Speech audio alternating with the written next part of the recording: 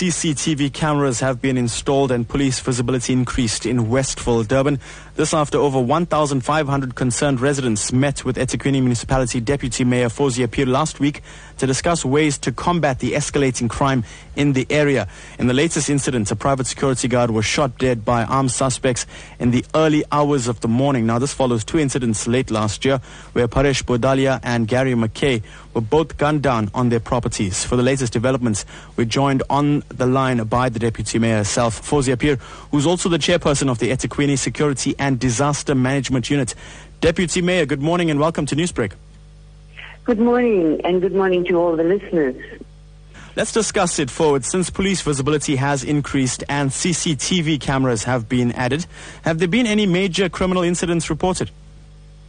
Well, since I have put the satellite station there and increased visibility of police, we haven't had any break-ins or robberies, but we did arrest a suspect, and he's at the moment charged. And also we recovered some items that were stolen from some houses, a few weeks ago. And moving on now, many may ask the question, why are so many of these resources being allocated to Westville alone when crime is basically plaguing many other communities in EThekwini? Okay, I'm glad that asked that question because I do get some emails. Remember that I was called to a public meeting because Westville said enough is enough and something has to be done.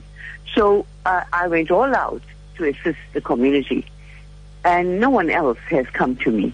And remember also that in the from last year September, there has been a huge escalation of criminal activities in Westville. One had to take a great, a bold stand to do something. But remember also that this is just a pilot project. It doesn't mean that the caravan is going to be there forever. We are just testing it. We have our dog units. We're using the dog units. We're using the horses as well. All these units were in store, but I doubt if they were better utilized. So if I'm called elsewhere where crime is escalating, I'm sure we are going to take the next step and use our resources. We would like to increase policing all over if we have the large number of metro polices. You see, we do preventative. And SABC is where, or what the message I like to give to the government, provincial government, is please try to fill vacancies. Try to give us more police visibilities so that we can try and combat crime all over. Not Westville. Westville is just a pilot project because they called me.